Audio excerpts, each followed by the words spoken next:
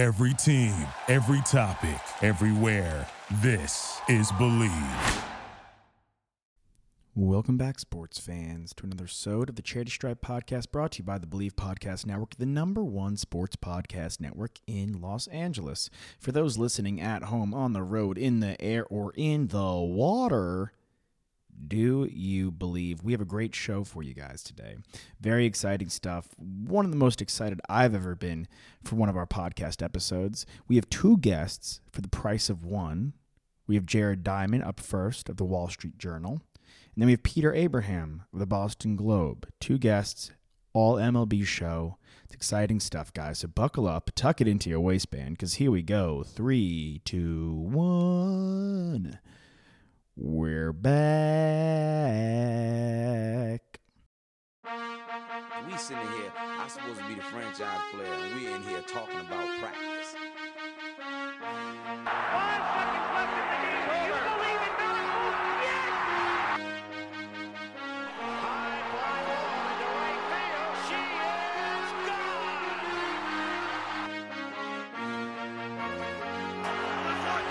Play clock at 5. Pass is intercepted at the goal line by Malcolm Butler. Rebound box. Back out to Allen. His three-pointer. Bang! Tie game. Gives it to Jenkins for the championship. He's going for the corner. He's got it. Bases loaded. 2 out. Hard hit into right. Back at the wall. Tie game. John Cena.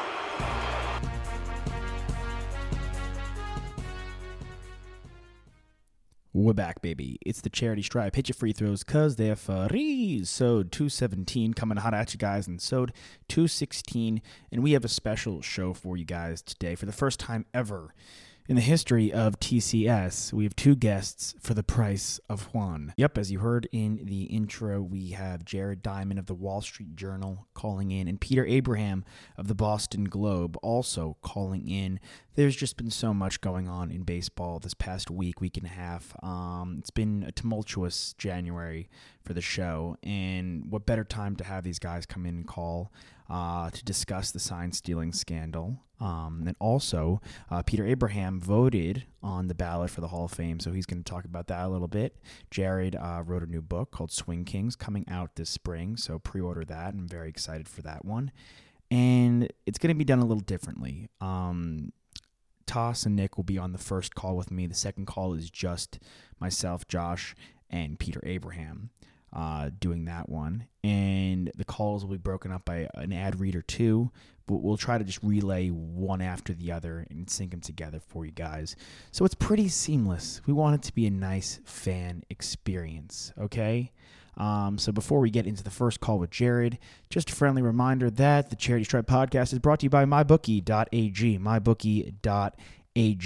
Go to mybookie.ag, use the code BLV, Burrow Loves Victories, BLV, and they'll match your deposit half up to 2 G's. So what that means, you throw down $2,000, they'll match your half your deposit, so it's another grand. So you have $3,000 to play with if you use the code BLV at mybookie.ag. Super Bowl is right around the corner. You need all that dough to throw around, all right? Because you're going to want to bet on Pat Mahomes and the Chiefs or Nick Bosa and the 49ers. So go to mybookie.ag. But yes, now time for the show. Without further ado, here's our interview with Jared Diamond of the Wall Street Journal. All right, guys, you heard it in the introduction. We have Jared Diamond of the Wall Street Journal joining us today to talk the good, the bad, and unfortunately the ugly of the MLB. Jared, how you doing, my man? I'm doing great. Thanks for having me. Yeah, dude, anytime. Super excited to have you.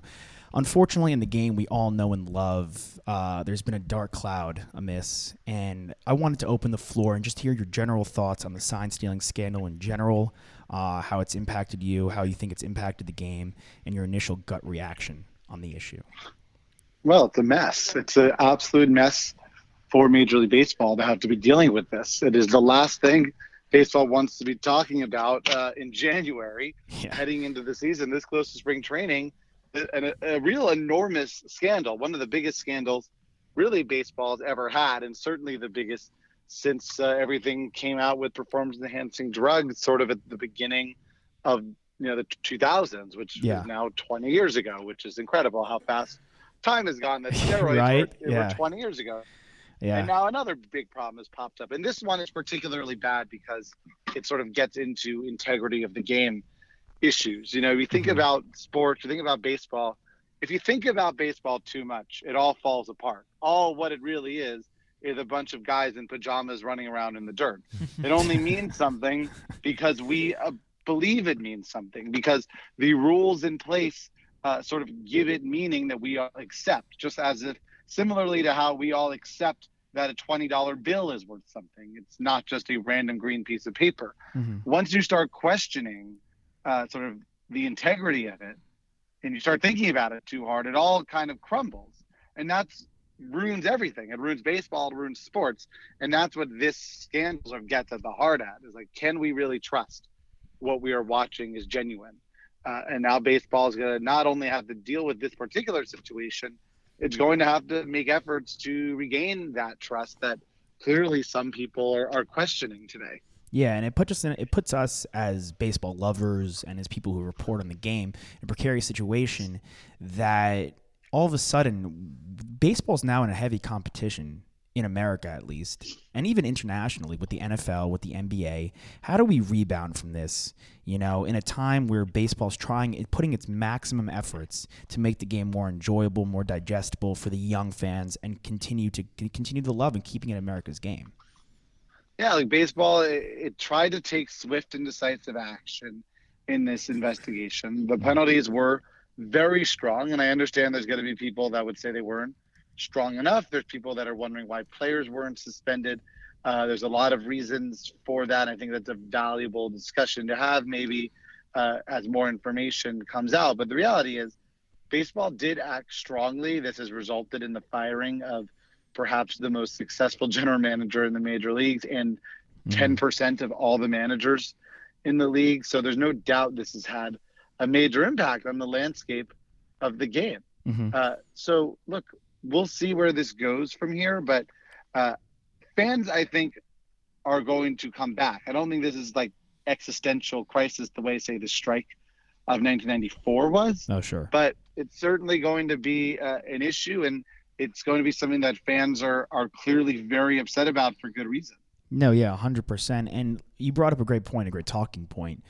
How do you feel about the players not being punished? And in some way, there was only one player who was punished. A team you cover, the New York Mets, felt impressed and their hand was forced. They had to fire Carlos Beltran. I think it's an issue we can all agree they addressed properly. But do you think that's A, fair that he was the only player that was punished, and B, should the other players have been punished harshly or individualized, pointed out? Look, there are reasons why the league decided to go this route and sort of give the players leniency in this case.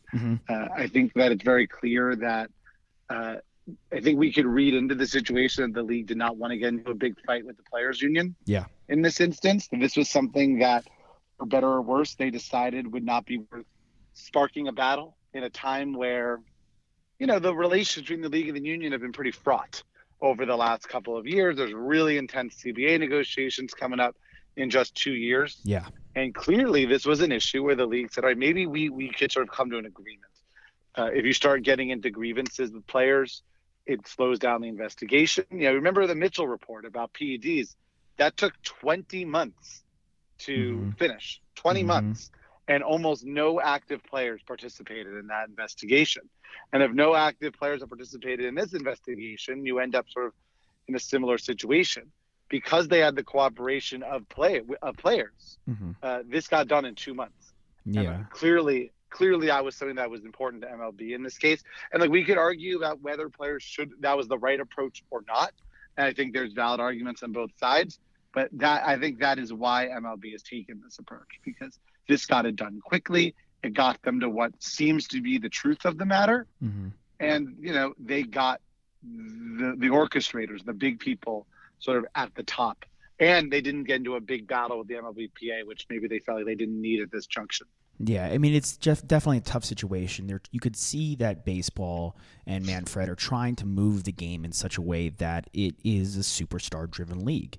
And in this situation, you'd be having to go after Alex Bregman, a guy who was inches away from winning the MVP, Jose Altuve, a former MVP, an international player, same with Correa, an international player, and George Springer, one of the most exciting players, and all four of those guys being on one of the most profitable, exciting teams in the game. So it's not like, no offense to these smaller market teams, but they're not going after like maybe the Reds, a team that wasn't as great, but really this elevated their game, and a couple of guys that are not as popular right now. These guys are some of the biggest names in the game, so it's definitely a tough situation that they can't really act. It risks losing too much, almost in a sense. But how do you feel that guys like Altuve and Bregman have handled, the issue in the media? We've listened to some of their responses, and I'm personally indifferent. I feel the other guys are the same way, but some people are a little put off by the way Altuve and Bregman have handled the situation, and the lack of, I know Rich Eisen had a great point on it, the lack of, universal apology or response, even by the Houston Astros. God, it's been... Well, that's a difficult question, and obviously gets into a lot of legal issues, and I'm sure everyone's sort of responding the way they've been told to respond. Mm-hmm. I understand why people are maybe annoyed about the way the players behaved, say, last weekend at their fan fest. Like, they didn't seem very remorseful. I'm sure they were instructed to say that or to say it the way they did. They're not just flying by the seat of their pants. The reality is this is an ongoing situation. Yeah. And eventually they're going to have to answer for what happened. There's no doubt about it. They're not going to be able to go through all of spring training, the entire 2020 season, without sort of having to address it. Obviously, the start of spring training is going to be fascinating. There's going to be a lot of attention on them, as there should be. The whole season is going to be interesting. They're going to be booed everywhere they go.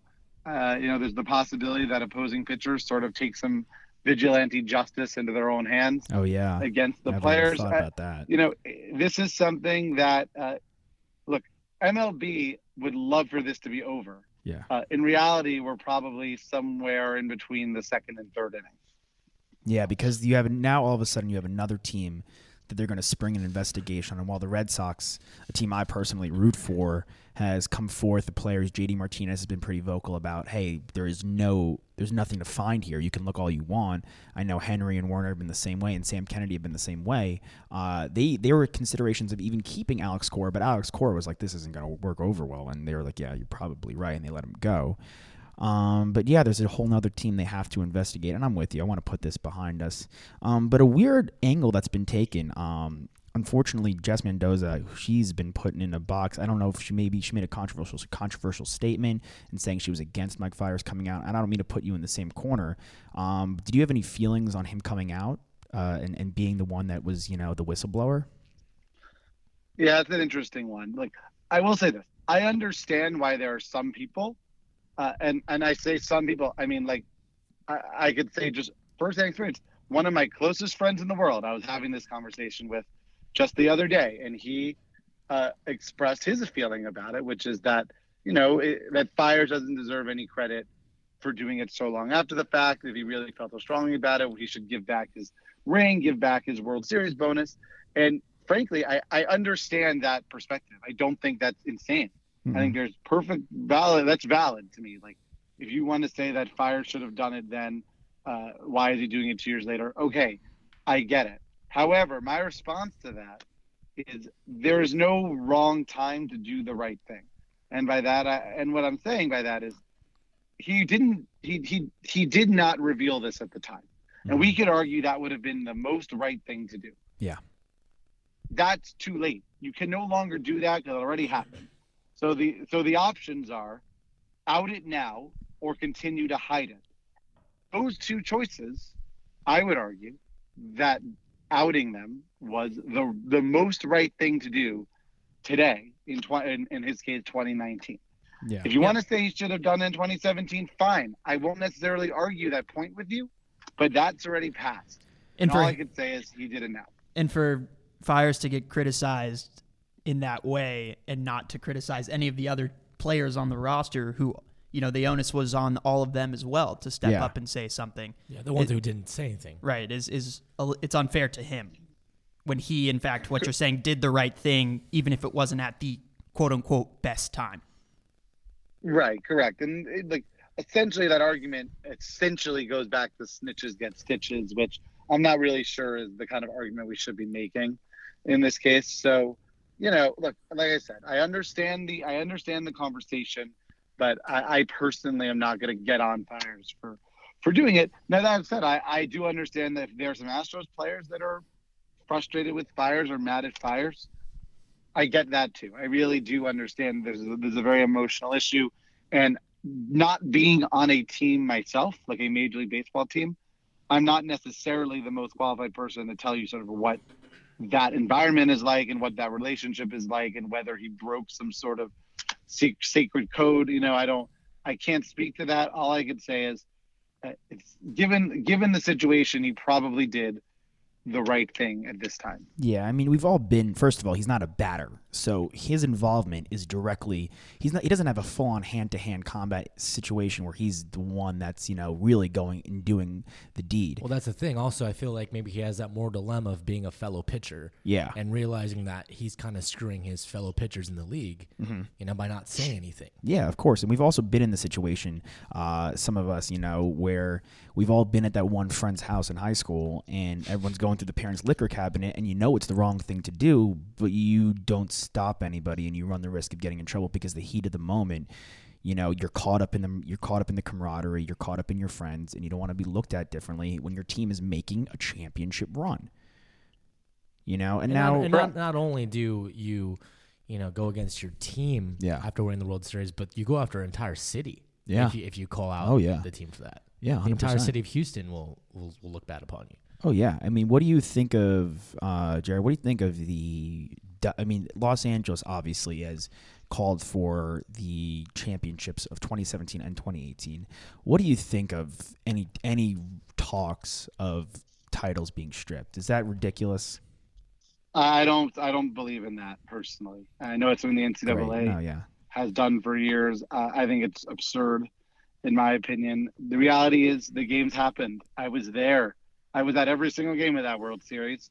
The Astros won.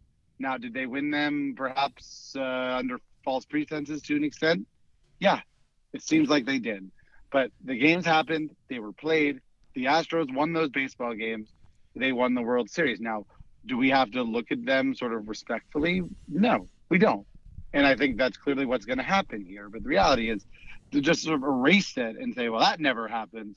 That's kind of nuts to me. I also don't think it really does anything. Like, it's not, okay, you tell the players we're vacating your title.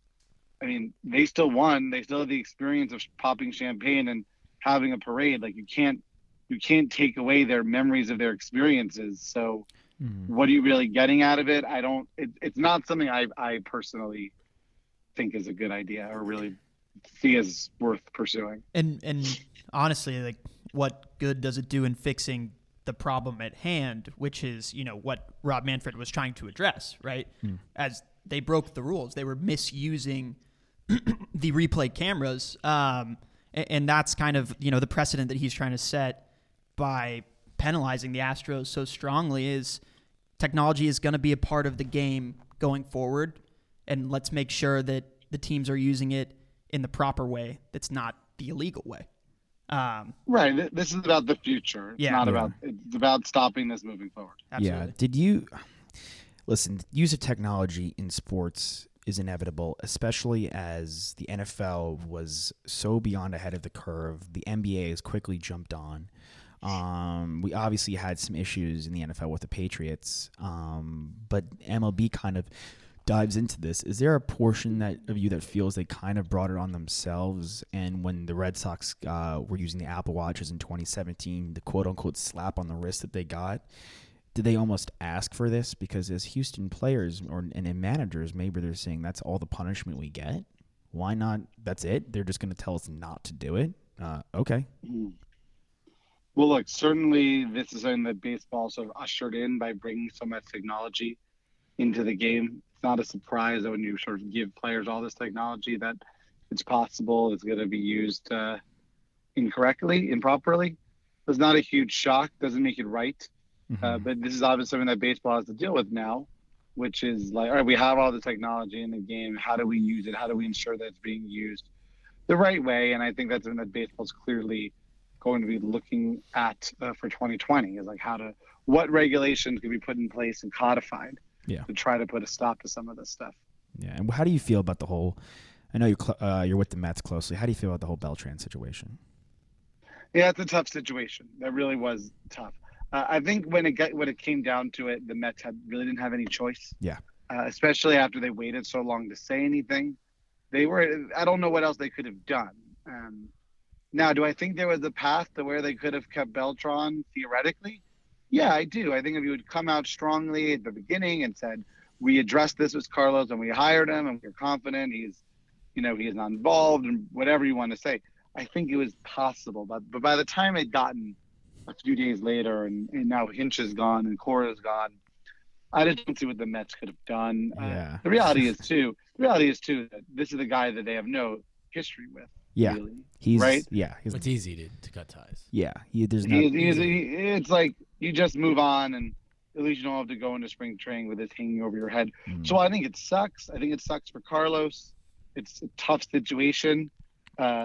I don't really blame the Mets for doing it. I think they just have to kind of move forward with a clean slate.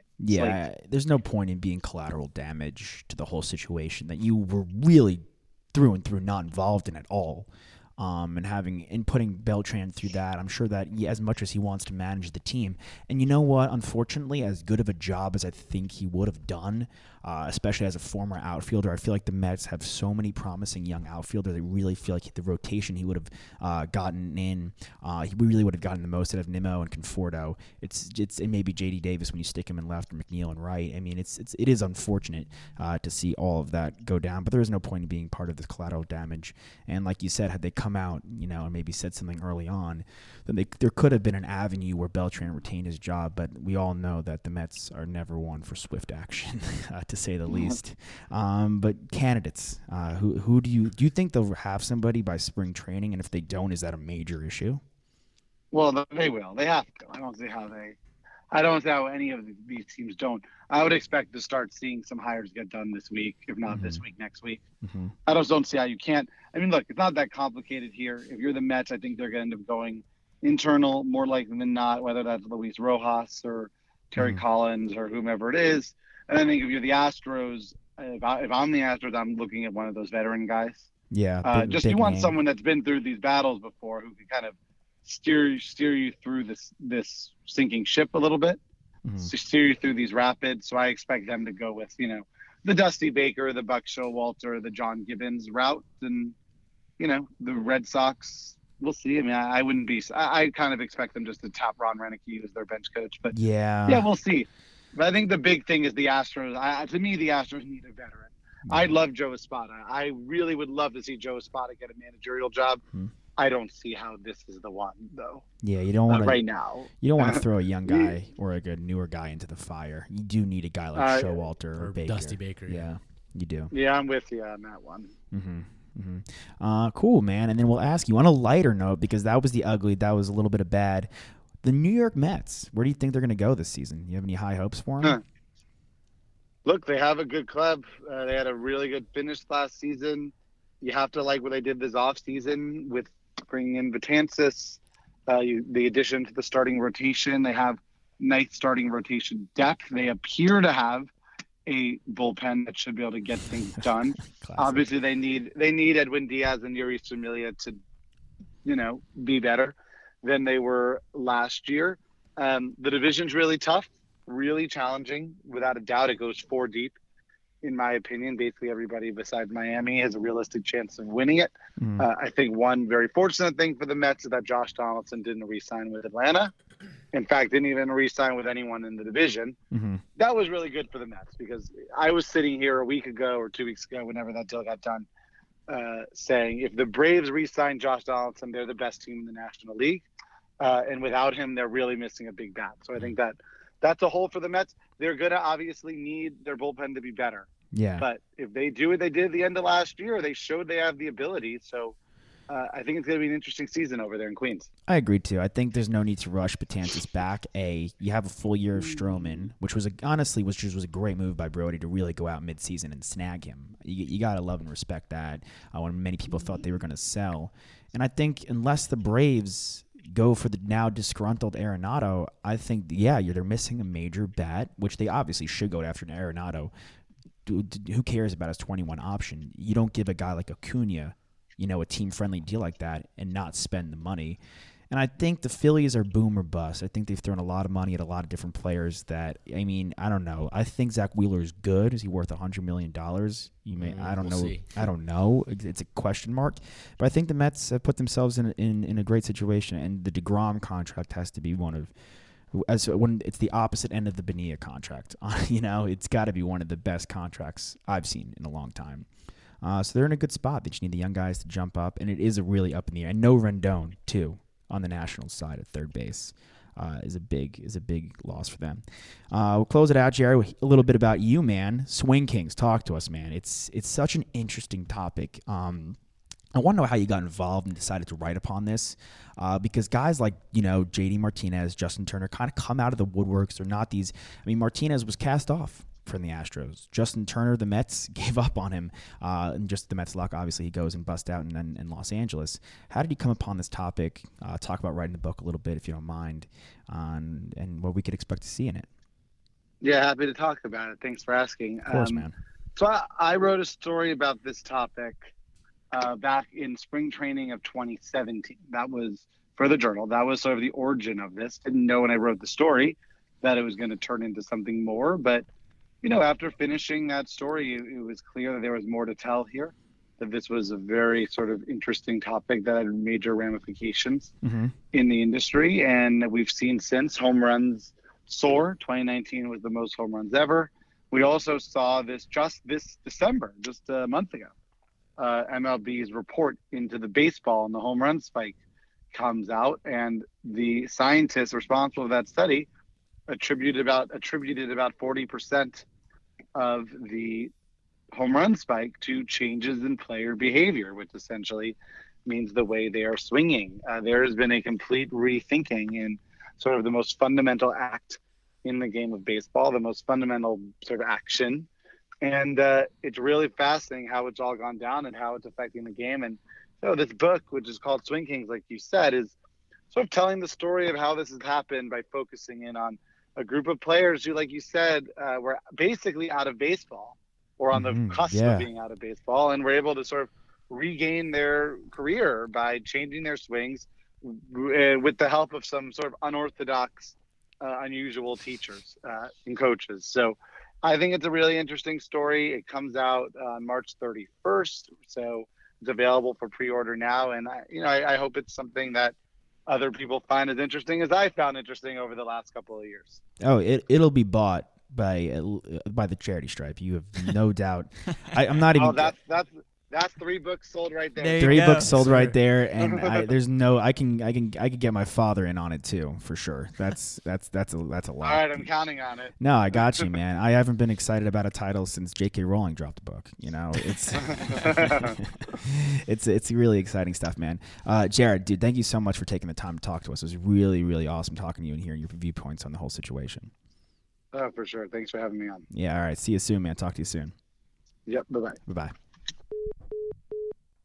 Awesome interview. Again, go check out Jared's work at the Wall Street Journal. Check out his book, Swing Kings. Love how he went that route with things. So many people are harping on the balls being juiced and maybe not looking at the physicality and the physics of the game. And Jared really went above and beyond and did that in this book. And I'm excited to read it. And I'm excited for you guys to go out and purchase it. I feel it in my sweet, sweet bones that it's going to be a good book and a good read. And very informational in a fun way, judging by the interview with Jared. So yeah, go check out him. He's a really good writer.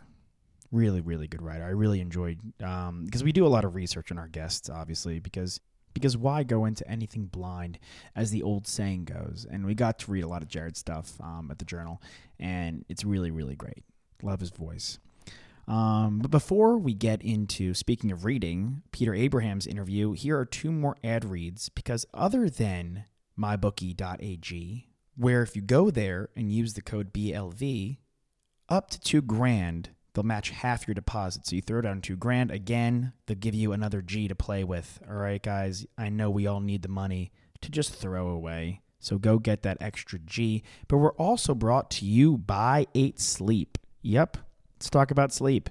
We need 8 hours of sleep. We need 8 hours of sleep straight up. One of sleep's biggest problems, temperature. It's too tough to get a good night's sleep if you're too hot or too cold.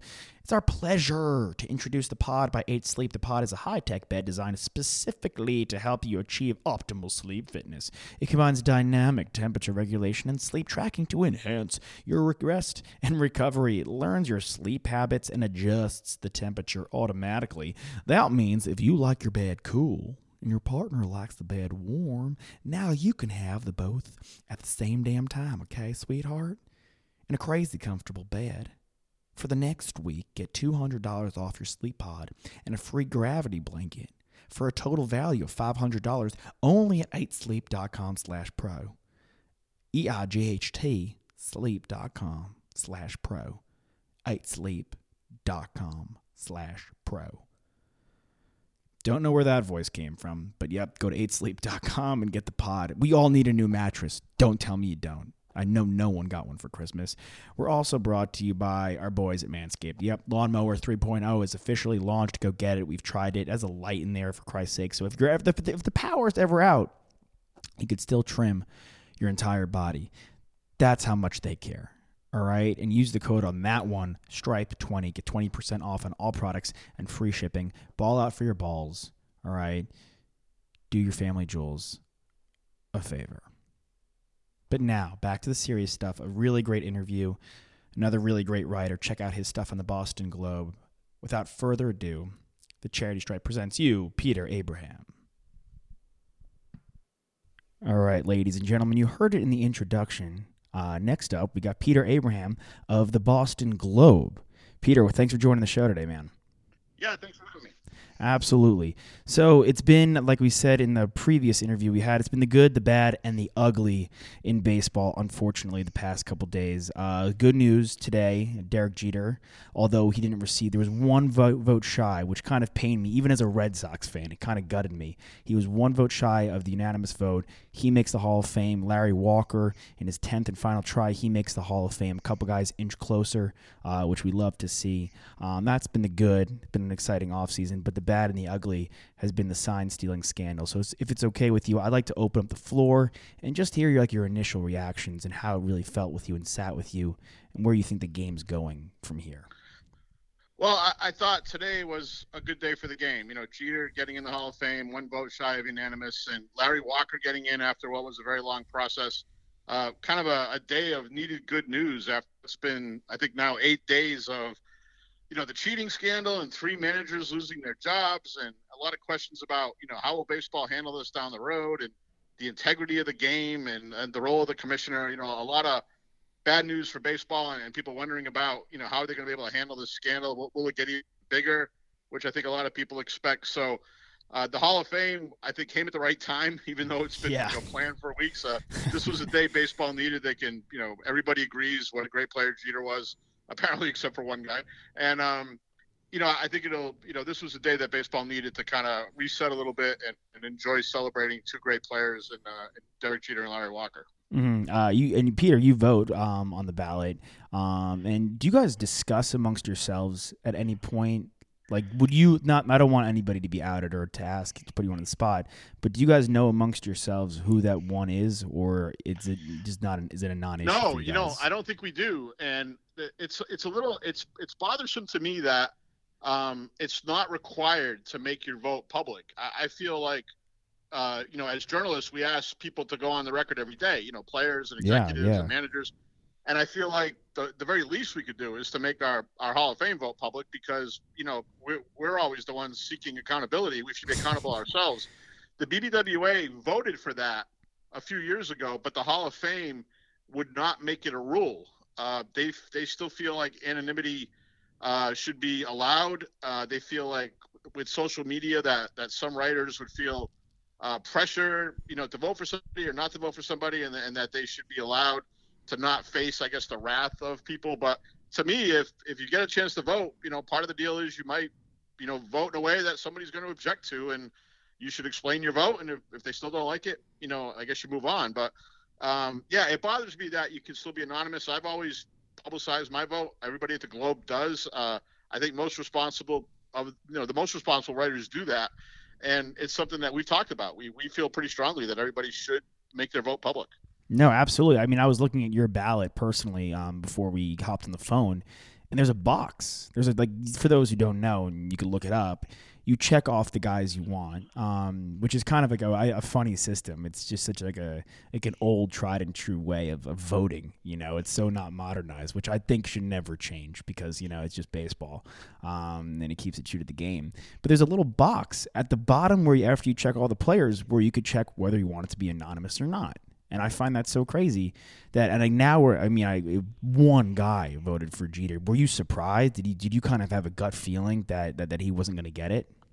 I was fearful that there would be somebody who would do that, but then I thought, Mariano Rivera was anonymous. Maybe we've gotten past this idea that, Joe DiMaggio and Ted Williams weren't anonymous, so therefore nobody should be.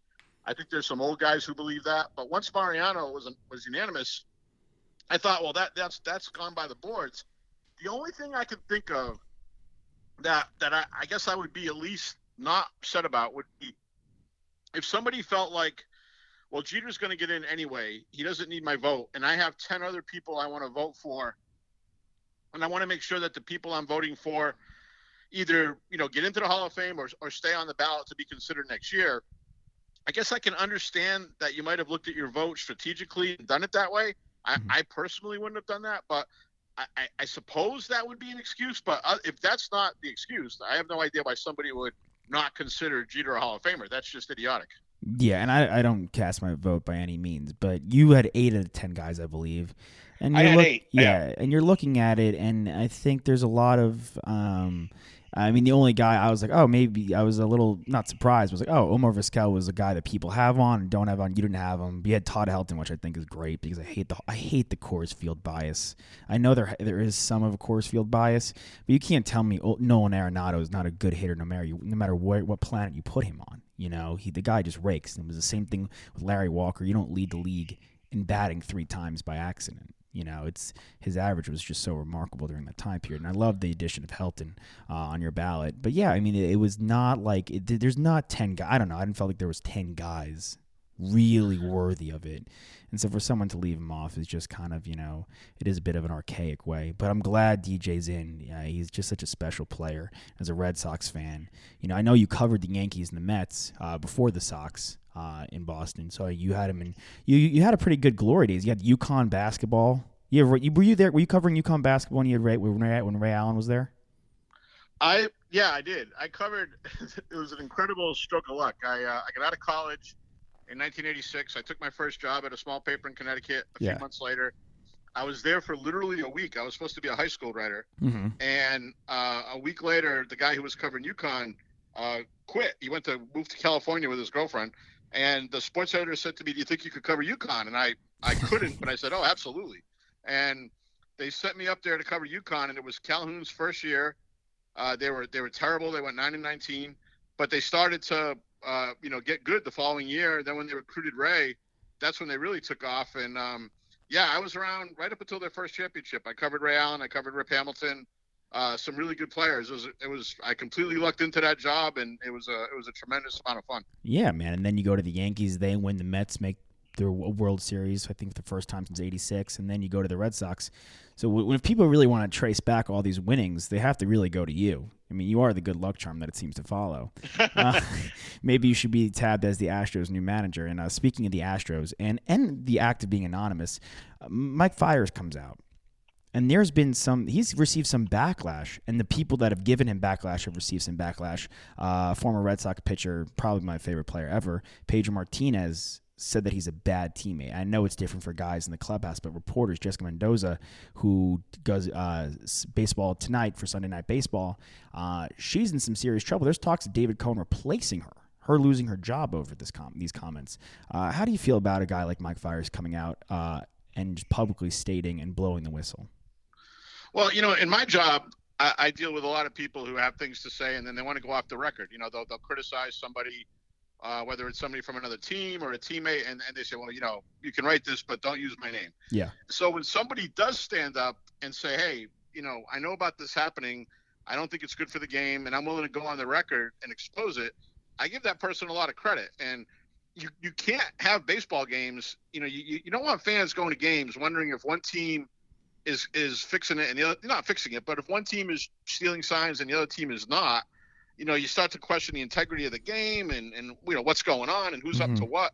So yeah, I think Mike Fiers did baseball a service, and I think the other thing is there's a lot of pitchers out there who are going to be happy that he did it, because I guarantee you there are guys on that Houston staff beyond Mike Fiers who didn't like what they were doing. Oh yeah.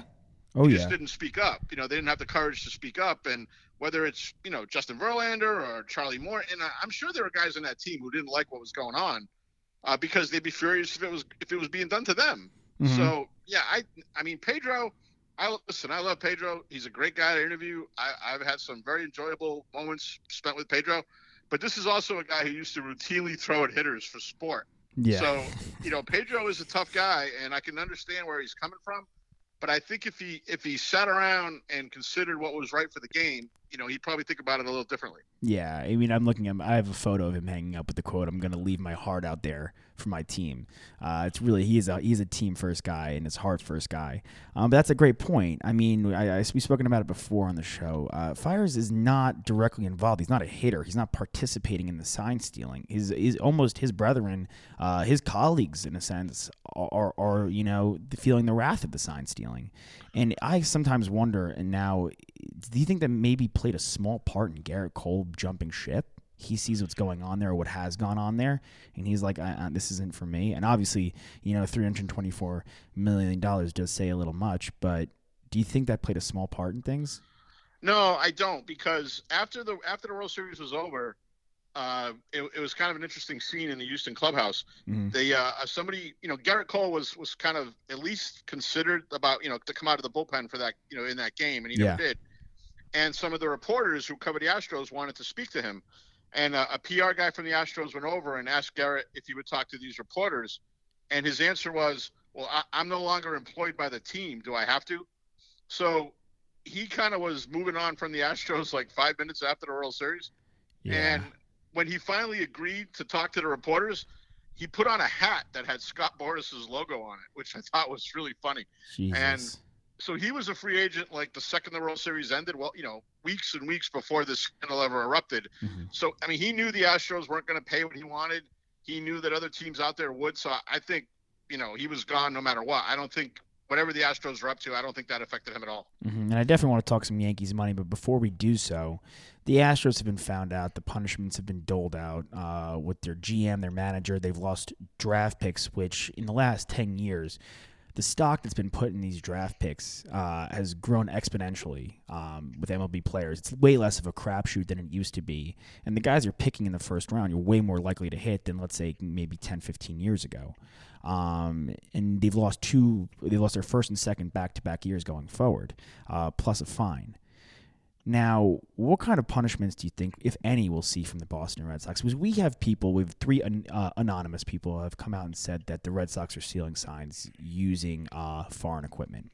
Do you think we'll find anything? Do you think we'll see anything? Do you think punishments will be doled out anytime soon? You know, it's interesting. The Red Sox, when they had the press conference last week to talk about Alex Cora leaving the job, they seemed oddly confident that Major League Baseball's investigation was not going to find anything close to what they found with the Astros. And I think purposely, all of the executives that were up there used the term reserve judgment a total of 6 times during the press conference, and it was obviously on purpose. They had rehearsed it, and they were trying to send a message to fans that, you know, this is not going to be as bad as what happened to the Astros, but Alex had to go because he was part of what happened with the Astros. And then the Red Sox had a fan event over the weekend. And again, you know, whether it was Chaim Bloom or some of the coaches, everybody seemed very sure that an investigation was not going to reveal anything that was particularly damaging. Now, we're not going to know about that, obviously, until the investigation is released by Major League Baseball. Presumably, they're going to show as much openness and reveal all the details like they did with Houston. But for what either they know something, the Red Sox know something, or they've done their own internal investigation, or Alex Cora laid it out for them. But they seem very, very convinced that it's not going to be as bad as what happened with the Astros. So therefore, I'm thinking it's not going to be as much of a punishment. I'm sure Cora is going to end up with at least a year, if not more, individually. But I don't know that the Red Sox are going to be facing, a loss of draft picks or that sort of thing. I guess we just have to wait and see. But they don't seem to feel like that's going to happen. It seems in some ways it's tricky. It's like a fine line. It seems in some ways they're guilty by association of having Alex Cora be their manager a year after 2017, where he's the bench coach and wins in Houston, goes to the Red Sox in 2018, he wins there. There's no like banging of a trash can going on, behind the Green Monster, right? Well, yeah, as far as nobody seems to think that. Now, they could have been inappropriately going into the video room, looking at the catcher signs, and then a guy comes out to the dugout and flashes, a hand signal to the runner at second base to tell him, what the next pitch is or whatever.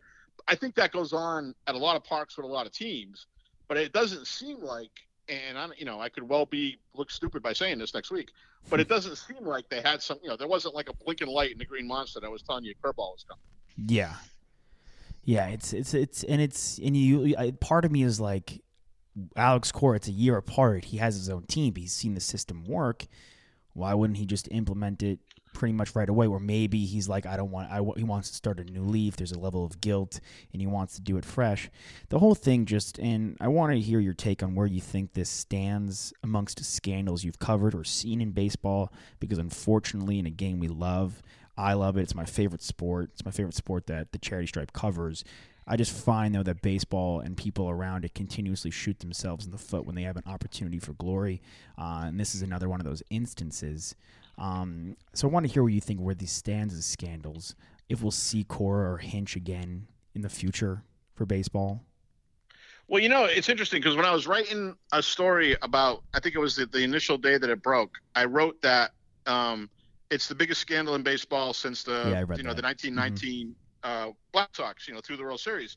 And the executive editor of the Globe, a very sharp guy named Brian McGrory, said to me, well, do you think this is bigger than the steroid scandal? And I said, well, the steroid scandal wasn't like a one day, this is the scandal. It was sort of a rolling thing that went on for 10 or 15 years before they finally cleaned it up in bits and pieces. And then, we talked about, other different things that have happened in baseball over the years. So he didn't want me to say it was the biggest scandal since the White Sox. I think the steroid scandal, was not. I mean, it's similar in a way because it was players seeking an edge that they shouldn't have been seeking, but it wasn't like an entire team got together and said, "Hey, we're all going to take steroids." Oh yeah. So I think the Astros thing, from the sense of, a coach was involved, the manager knew about it, he didn't do anything about it. Mm-hmm. The report says basically every position player was somehow, was involved in one way or another. I think all of that adds up to like a scandal like we've never seen before. Like I said, going back to those White Sox. So it is that I'm surprised that an entire roster could get together and decide to do that, because usually you would think there would have been 5 guys that would have said, you know what, fellas, we can't do this. This is a terrible, we're going to get really in trouble if this happens. But I guess it never got to that. They all the position players agreed that that's what they were going to do. And 2 years ago, if you asked me, Altuve, Cora, guys that let that Verlander, he wasn't like a hitter, but he's in the locker room. He knows what's happening. Right. A guy like AJ Hinch, these are players that I would put at the bottom. It's not like it's like, okay, I could look at Bonds or Clemens and I could physically see that a 37-year-old man, I know he's a professional athlete, but doesn't usually look like that and doesn't usually crank 73 home runs out of the damn ballpark at record speeds and distances. This is just something that was just so out of left field, not to, hit the nose on the head with the baseball talk, that I didn't really see coming. And the people involved are so shocking. But the only way I think it's comparable to the steroid scandal. And I completely agree with you, because the steroid scandal, it's on an individual basis. You could hunt those individuals down, and you could either choose to, ditch them from the game and push them out of the game, or move past it, which some people have, at least with the earlier on guys. I'm curious to see what happens with Alex Rodriguez as he goes to the Hall of Fame ballot in a few years. You wrote, I read your Hall of Fame ballot, your blurb in the Boston Globe, where you said after 2006, when they kind of, started implementing the rules of testing, Manny Ramirez failed twice, and that's why he's no longer on your ballot. Because I was super curious as a Boston Globe guy why my boy Manny Wood didn't make it, but I see what you're saying there for sure. And for me that would exclude A-Rod too, because they were tested positive and served a suspension after they put that rule in, that testing program in place. So I would not personally vote for A-Rod. But, it's funny you mentioned Alex, because you were talking about could Cora and Hinch ever come back to baseball? And my first thought about that was, well, no, they never could. But you think about A-Rod. A-Rod was a pariah, right? I mean, he was suspended. The Yankees were, he was suing the Yankees. He was suing the Players Association. The commissioner didn't want anything to do with him. The Yankees basically, released him because they didn't want him around their team. And now he's on Sunday Night Baseball once a week, and everybody loves him. He's on TV. All of these different shows with J-Lo. He's if A-Rod can rehabilitate his everybody was down on A-Rod the entire game. Mm-hmm. If A-Rod can rehabilitate his reputation, which was in shambles, I would, Cora and AJ Hinch definitely can. I mean, it's not going to happen overnight, but if in 2 years or 3 years from now they're managing teams, I wouldn't be at all surprised. Yeah, I mean, the Astros remind me of guys like Bonds and Clemens. When I look at I think the most disappointing thing was, they didn't, and a guy like A-Rod, Bonds, and Clemens did not have to cheat to be MVP, Cy Youngs, and Hall of Famers. They already had that, and that was the most disappointing part. I don't think the Astros, I look at their roster, I go, I don't think they had to cheat to at least make the World Series or make a title run. I think they could have gotten there anyway. This isn't a middling team, not to poo-poo like the Pirates or, the Tigers. They just don't have the competitive rosters right now who were doing this and then making the playoffs somehow, some way. This is a team that this year could win 100 games and no one is going to be surprised because the roster is that stacked. But I also compare Hinch and Cora to Bountygate in football with Greg Williams and Sean Payton. And if those guys can make a comeback, it's Sean Payton, pretty similar actually to A.J. Hinch, a guy who he was against what was going on but didn't blow the whistle, and he has control of the team. He doesn't stop it. Obviously deserves to be punished. And Greg Williams, akin to Alex Cora, I think that's a similar situation. But if those guys come back, look, Greg Williams coaches for the Jets, and Sean Payton's back to being the head coach of the Saints. Yeah, I think you're right. I mean, when something first happens, I think everybody's initial thought is, well, they'll never recover from this. Like, this will be the end of it. And, next thing you know, it's after a couple of months pass and a year passes, and guys end up coming back, and it has to be almost like an actual crime, like a crime for like somebody to be banned from their sport or never be allowed back in. And even that with like Michael Vick, who went to jail. Yeah, right, exactly. For harming animals, which is pretty much one of the 4 to 5 things lowest you can do in the eyes of the public. And he came back. So, I mean, I think it's a great point. And exactly right. Yeah, it answers my biggest question. And I think the other two hosts who couldn't be here, send their regards, and they wish they were here, Alex and Nick. Alex's biggest question was, and Nick's as well, can Carlos Beltran, who never even got a shake a day as a manager, can he get a job back as a manager in the future when he's not a proven commodity? To me, Beltran is an interesting case because, he as a player, he helped organize this, this scheme, what they were doing. Yeah. And got Cora to go along with him. And him and Cora are, very good friends going back years into, when they were growing up in Puerto Rico. Mm-hmm. And then, now he becomes the manager of the Mets. And then the scandal erupts and his name gets connected to it. One of the reporters in New York calls him up and says, hey, what is your comment about this? And he lied. He said, I don't know anything about it. I don't know anything about a camera in center field. I never looked at any kind of video.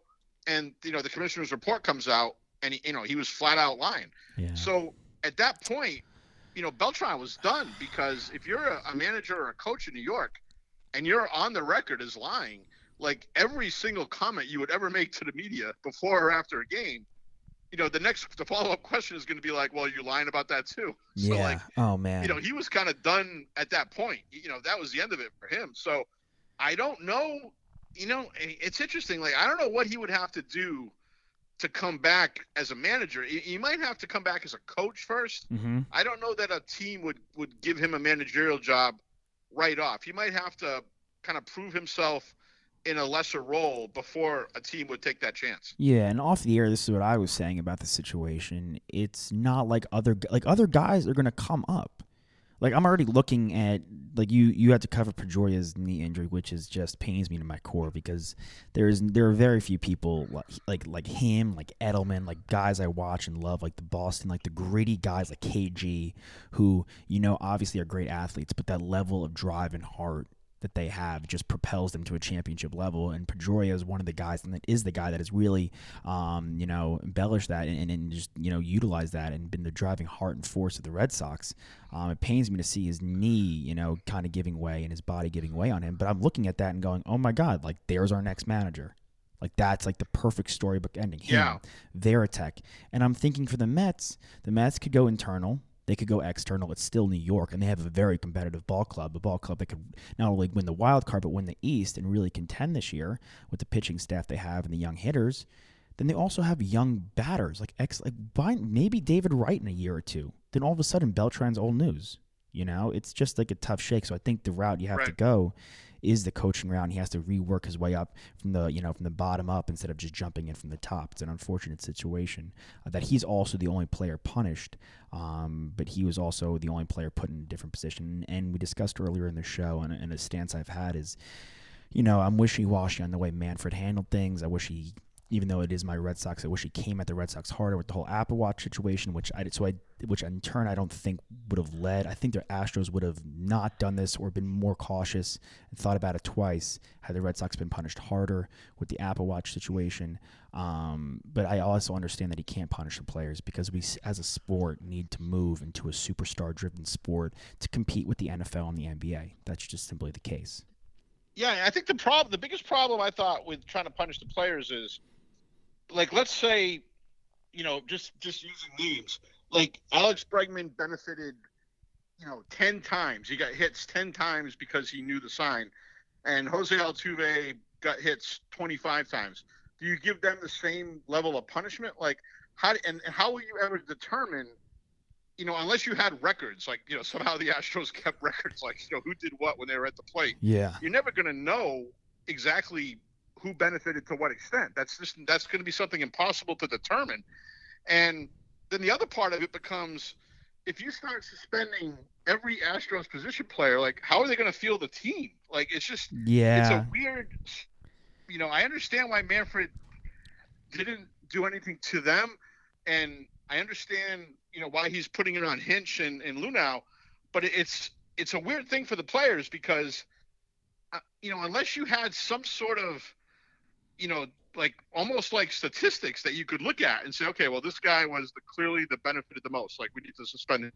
I don't know how you could do it. It just would seem like an impossible thing to figure out. Yeah, people do the postseason splits, which is there's a huge disparity between the postseason splits. But again, it's like such a small sample size. The Astros played a lot of the games at home because they had home field advantage throughout most of the playoffs, if not all.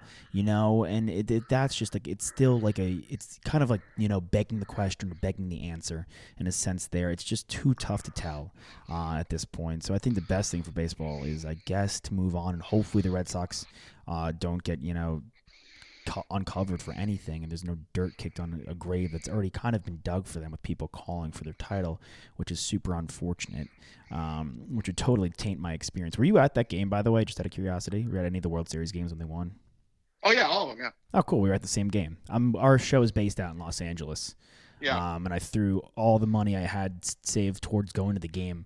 I guess it was a year and a half ago, on Game 5. I just had a gut feeling. It was probably one of the luckiest things I should have just put it on black, honestly. Gone to Vegas if I was feeling that lucky. Gone to another World Series in the future. But speaking of the Red Sox, there's one guy who's won an MVP, been an All-Star, Gold Glove, Silver Slugger, won a World Series in the same year, and that's number 50. The guy who patrols the outfield, and the Red Sox are trying to trade him with the contract of David Price. How do you feel about that, if I can ask? And do you think it's the right move? Do you think we'll see him get traded? Should I have, as a Red Sox fan, should I have hope? Because I'm looking at the Yankees, and the Yankees are looking at the luxury tax and saying, we don't give a shit about the luxury tax. They could service as many papers as they want. We're just going to crumple them up, throw them in a garbage can, light that on fire, and sing Kumbaya around it, when the Red Sox are cowering in the corner. And I feel like as a big market team going against the Yankees, they should pay their best player who does. Listen, if you're going to pay somebody in this league, who else are you going to pay? What money are you saving for if you're not paying Mookie Betts? It doesn't get much better than him. So what do you think we're going to see from all the situations with Mookie Betts? Well, when Chaim Bloom became the chief baseball officer, one of the things he said was, we have to consider all options. And under Dave Dombrowski, they kind of took the most direct path to fix every problem. They needed a starter. They went out and got Chris Sale. They needed a closer. They went out and got Craig Kimbrell. But Bloom wants to look at it like, let's look at everything that we could do and then figure out what is the best thing to do. So I think what they're doing with Betts is they don't want to trade him. I think his most value is to stay on the team, and then you have 8 months to try to sign him to an extension. Convince him that it's the right thing to do to sign him to an extension. Bloom needs to make him a partner, much like the Angels and Billy Epler did with Mike Trout. They convinced Trout that, you're our guy. We want you to be in the draft room. We want you to work with rookies. You're going to help direct the franchise. But at the same time, if they could convince somebody to take on Price's contract and then take on Betts' contract, you'd be removing in the neighborhood of, $45 million from the payroll. And that would give Chaim Bloom a chance to really do some work as a GM and go out and, change the look of the team and put together a competitive team pretty quickly. And if you're under the impression that no matter what you do, Betts isn't going to sign, he's determined to go to free agency, you're much better off getting that payroll relief than you would be getting one compensatory draft pick. That would benefit your team a lot more. Yeah. So I understand why he's at least throwing this out to teams. Like, this is what we would do if you want to try to get Mookie Betts. You got to take on Price. And maybe the only team that could do that, I think, is the Dodgers. And maybe they would. But if, I understand why he's doing it, but I don't know that means it's going to get done. I think he's just trying to make sure that, he's investigated every single potential route that he could go down, and he won't look back on it and say, geez, I wonder if I could have done this before I did that. Yeah, I think I'm curious to see if St. Louis makes a push. I think, judging how Ozuna just signed with the Braves this evening, on a 1-year bet on himself deal, though it was for $18 million. I'm curious. I think the Cardinals either think that they're going to get Arenado now that he's disgruntled and publicly wants out of Colorado. But I'm curious to see if Bloom goes over them. It's a sticky situation for him as a new GM. He wants to come in and kind of do his thing and leave his mark and run things the way he wants to go. And he's inherited, not a mess, but he's inherited not a lot of wiggle room. It's like trying to build a house on a very small lot versus, an acre or two. Right. It's tough to go, and it's kind of, I feel like we're switching from Sonny Corleone with Dave Dombrowski to Michael Corleone with Bloom, like kind of shoot first kind of guy, and then a calculated guy coming in. It is a very sticky situation, and part of me, I love Mookie Betts, and 90% of me wants him to stay at any cost, but the 10%, the realistic part of me goes, there's not much you can do around him with David Price's contract. Similarly, how I look to the Angels and I go, yeah, you sign Rendon, but you still have Pujols on the books. You still need Ohtani to be healthy. He's in the books. Plus, Mike Trout's contract is massive, and now Rendon's contract is massive. How much wiggle room do they have even? It's tough. It's tough, and he comes from a very small market team, and he's made it work. Mookie is as good a player, as good of an all-around player as I've ever covered. And he does everything right. He handles Boston terrifically. He's a good guy around his teammates. He's not somebody who's gonna, get in some kind of trouble. You're not gonna worry about how he's gonna react to having all that money. He's gonna react just fine. But at the same time, like, you start looking at it and you say, do we want to, how can we be a better team? Is it to spread the money around and have a good deep 25-man roster, or is it to invest most of our money in 12 guys? And then have 13 guys, I guess now it would be 14 guys, 26-man roster, and have half the team be like assorted, guys who are making $3 or $4 million. And I don't know that there's like a right or, I mean, the Red Sox won in 18 because they loaded up on a smaller group of guys. But there are other teams that have proven you can be successful by having a deeper group. I think the Nationals really were kind of a deeper team. They gave up Harper, but they spread the money around, and they had a deep bullpen, they had a deep rotation, they had a deep lineup. So there's different ways of looking at it, and I don't know that there's like one right way or one wrong way. Yeah, I mean, they obviously had a lot of money invested in their three-headed monster of starting pitchers, which couldn't have gone better in the second half and postseason. Sure, that hit paid dividends tenfold. But they bet on a young kid in Soto who honestly is proven to be better than Harper. I hate to say it, but I think I'm a Harper. I'm anti-Harper. Not that I don't think he's a great player. I just don't think you can't. I'm not convinced he's a top 25 position player in the league or top 20 position player in the league. And I think this kid Soto is already a top 20 player and could be a top 10 player and could be a perennial MVP candidate, let alone all-star. Oh, absolutely, yeah.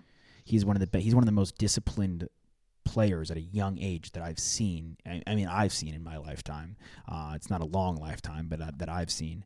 And they did it right. So it's interesting. And the Red Sox do not have a great farm system right now. And for anyone to poo-poo that, that's just like going into battle sometimes with just only one retreat of armed forces, like one group of guys heading in. And yeah, if those guys take care of business, great. But if you have no backup, then you lose the war. Yeah, I think like the reason the Red Sox were so good in 2018 was they didn't have to pay a whole lot of money to Andrew Benintendi and Eduardo Rodriguez and Christian Vasquez, and those guys were cheap, and they were able to spend a lot of money on Sale and Price. Mm-hmm. They were able to go out and get Evaldi, JD Martinez, and now the bills coming due on Benintendi and Betts and Bradley. Those guys are all expensive, not expensive, but getting more expensive now. So it's at some point you need to decide as an organization. How do we want to do this? And when you look at it, the Cubs and the Yankees and the Dodgers all got under the cap at one point or another in the last 3 years. And now they can spend as much money as they want, for another couple of years, which the Yankees are doing. And, the Cubs are backing off this year. It's every team at some point has to take that step back and decide, how do we want to do this? And this might be the way the Red Sox have decided they want to do it. Yeah, it's just, I wish, and I hate to play like front office from the sofa, but you can't help it sometimes as someone who just watches the team all the time. And I wish there was some way that we could package like Benintendi, who's a fine young player, but not Mookie Betts, and right. Price's contract, and just wash our hands of his deal. And I love David Price. I'm curious to see, like, speaking of Hall of Fame, you look at him, and I think he'll be a guy that at least will be considered someday when it's all said and done. But I think he's kind of a little over the hill, and the contract is just huge. It's a huge deal. It's like Dombrowski kind of gave him a homer deal after I feel like their time together in Detroit, and kind of did them both a favor. And yeah, they won a World Series with him, and he had a great World Series. I think he pitched great in the World Series in the postseason. Oh yeah, he was terrific. Yeah, he was terrific. So I mean, the contract was worth it. You got a ring. Your ring's a ring. But it would be the ideal world if we could keep Betts, Bogarts, and Devers, and obviously JD, who's money. Yeah, I mean, the thing about Price, he did what they wanted him to do, right? I mean, they bought him in to win the World Series. He won the World Series. Yeah. So, you can't argue with the success of it. And when he's been healthy, he's been pretty damn good. Mm-hmm. But now it becomes, you needed 7 years to get him, and now you're paying, the back end of that contract's not going to be great. But it's funny. I think Price will actually age pretty well because he's not a guy who relies on velocity. Yeah. He throws, 4 or 5 different kinds of pitches. He's a pretty smart guy. I think he'll learn how to pitch with what he has. But I wonder about Sale, because Sale just, he throws the hell out of it.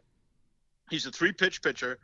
I just wonder when his fastball, when he can't dial up that 96, 97, is he going to be the same guy? Mm-hmm.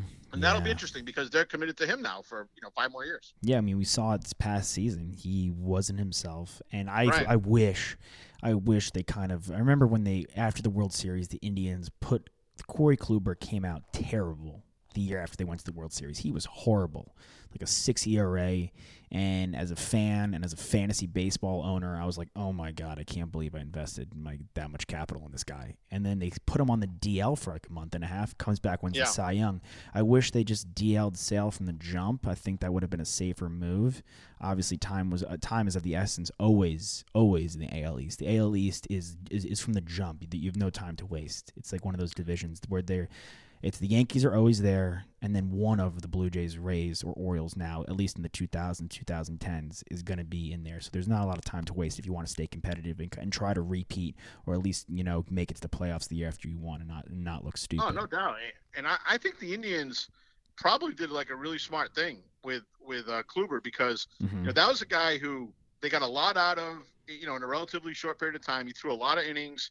He had a lot of hard innings, and at best, he's going to be able to maintain a little bit. He's not going to get back to Cy Young Award-winning Corey Kluber. Yeah. And they, it's funny. Like, I think sometimes teams with the smaller payrolls, when they get forced into making tough decisions because of money, they end up coming out ahead. Like they load up on young guys. They kind of refill their farm system, and they're able to stay good over a period of time, which is what the Indians have done. I mean, even when Kluber was hurt last year, they were running starters out there left and right. I mean, they were just bringing guys up, and they were pitching well. And the Red Sox don't have that. The Red Sox, I mean, I don't even know if the Red Sox have a guy in their system who they would look at as a decent MLB starter if they needed somebody. I mean, they're really, married to these guys with these huge contracts. So it's sometimes when you're forced to do something and you have to make a tough decision that your fans don't like, it turns out to be, 18 months later, it turns out to be a great decision. Yeah, I mean, and you see, like, now with the Indians, I think they have Bieber came out and was great this season. I think he's going to be good for the future. And I think Mike Clevenger is the most underrated pitcher in baseball. I mean, to me, he is ferocious, he's tenacious, and he's fearless on the mound. And that's what you need in an ace. With that, or you need the calm, cool, collective, cool hand, no matter what, who just trusts his stuff, and DeGrom on the opposite side of the league. Yeah. But do you think, just before we wrap things up and let you on your merry way in the evening, you think the Red Sox make the playoffs again this season?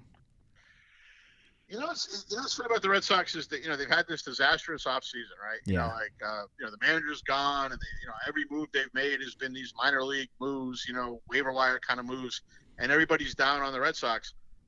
It's almost like, and we saw this in they had this disastrous 2011, and 2012 was a nightmare. They won the World Series, out of nowhere in 2013. I think Chaim Bloom's a pretty smart guy. I think all of these, no-name guys who he's picked up, I bet you like 2 or 3 of them turn out to be pretty good. Mm-hmm. And you look at their lineup, it's the same lineup that scored 900 runs last year. Lineup's amazing. 900 runs. Lineup's amazing. So, I mean, everybody's saying, that's, the Yankees are unstoppable, blah, blah. I can certainly see the Red Sox, getting in the wild card and then scaring the hell out of somebody in the first round. Mm-hmm.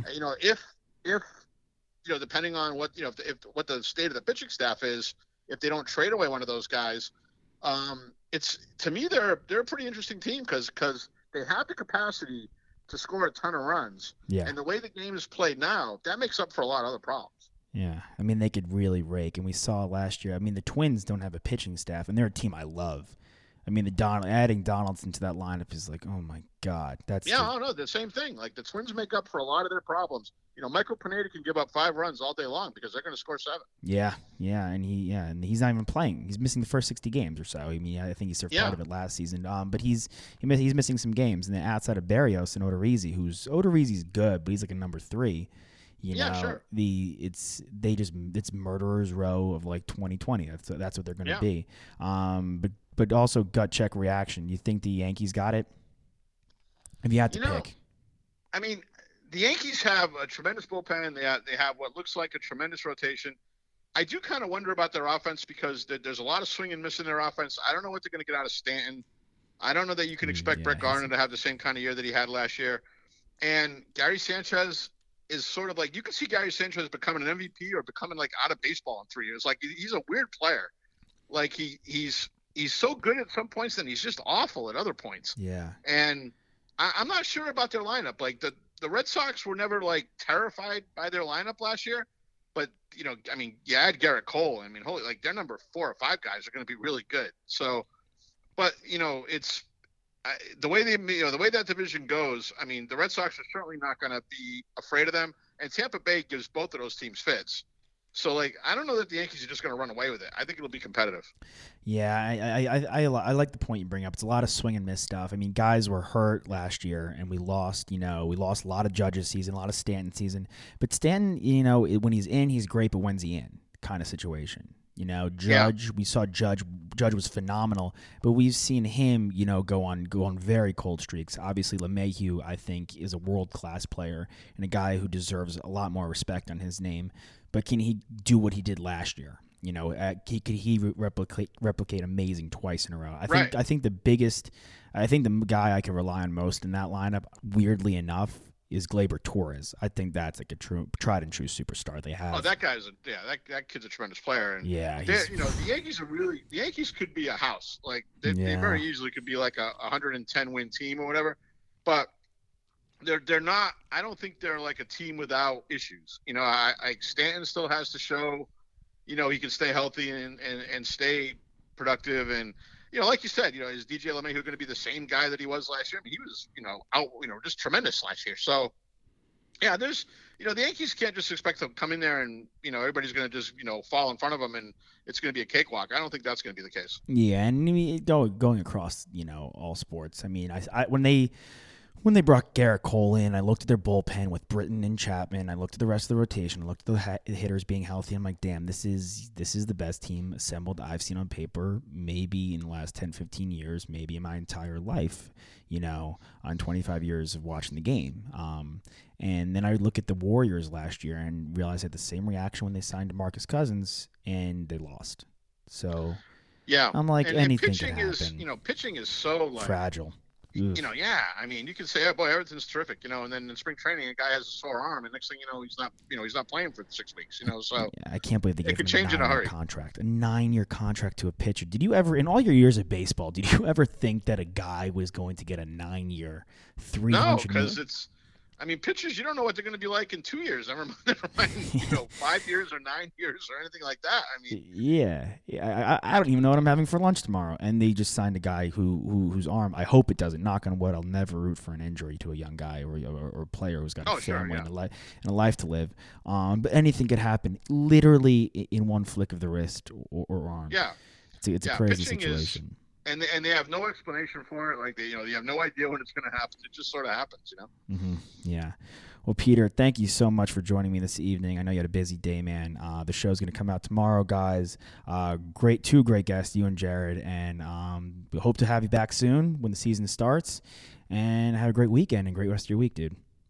Great. Hey, thanks for having me on. I appreciate it. Yeah, of course, man. A lot of fun. All right, take care. Again, another great interview there. Hope the format was good for you guys. We had a great time with both of our guests. Again, Peter Abraham, go check him out at the Boston Globe. Go check out our boy Jared Diamond, the Wall Street Journal, and his book coming out, Swing Kings. I don't even get a cut of this. It may seem like I get a cut of the profits because I'm plugging it so hard, but it features my boy JD Martinez, and y'all know I love him. So go check out the book. All right, guys? And enjoy this baseball season. I know we've been a little sad, a little salty sow about the whole situation with the sign-stealing scam. I mean, you guys know me. I love the integrity of the game. I'll be the first to admit I'm a little harsh in that realm. But please do not lose your love for baseball. Enjoy the season. It's going to be a good one. There's more parity in the game. I think we'll see some surprise teams. I have friends texting me across the board. One guy's like, I think the Reds are going to win it all today. And I was like, you're crazy. And then he pointed it out after I've been dissing the Reds and using them as my bad example for this show and the last show. And I'm like, you know what? They may have a shot to win the Central. So anything could happen in baseball. Remember that. Remember why you love it. And enjoy the season. And drag both feet inbound. Swing on a full count. Rip that puck. Hit that putt. Hit your PKs because they free and hit your free throws. Why, guys? That's just me. Because they free. We out ya. We love ya. And we love you. Number 2, Derek Jeter. Congratulations, Larry Walker. Congratulations.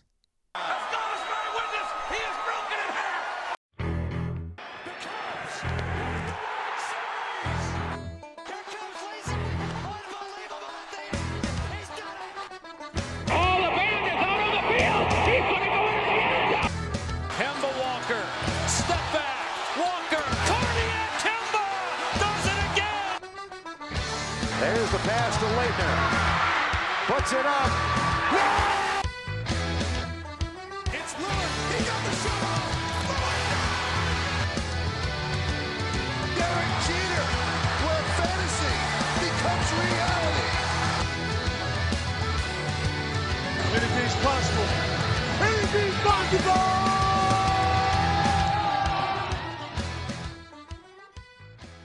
2020, a new year. It's the perfect opportunity to take your business to the next level by hiring the right people. But finding qualified candidates can be challenging. ZipRecruiter.com/begin makes it easy. ZipRecruiter sends your job to more than 100 of the web's leading job boards. But they don't stop there. With their powerful matching technology, ZipRecruiter scans thousands of resumes and finds people with the right experience and invites them to apply to your job. As applications come in, ZipRecruiter analyzes each one, spotlighting the top candidates so you never miss a great match. It's so effective that 4 out of 5 employers who post on ZipRecruiter get a quality candidate through the site within the first day. And right now, my listeners can try ZipRecruiter for free at this exclusive web address, ZipRecruiter.com/begin. That's ZipRecruiter.com/BEGIN. ZipRecruiter.com/begin. ZipRecruiter, the smartest way to hire. Thank you for listening to Believe. You can show support to your host by subscribing to the show and giving us a 5-star rating on your preferred platform. Check us out at Believe.com and search for BLEAV on YouTube. This is the story of the one. As a maintenance engineer, he hears things differently. To the untrained ear, everything on his shop floor might sound fine, but he can hear gears grinding or a belt slipping. So he steps in to fix the problem at hand before it gets out of hand. And he knows Grainger's got the right product he needs to get the job done, which is music to his ears. Call, click Grainger.com, or just stop by. Grainger, for the ones who get it done.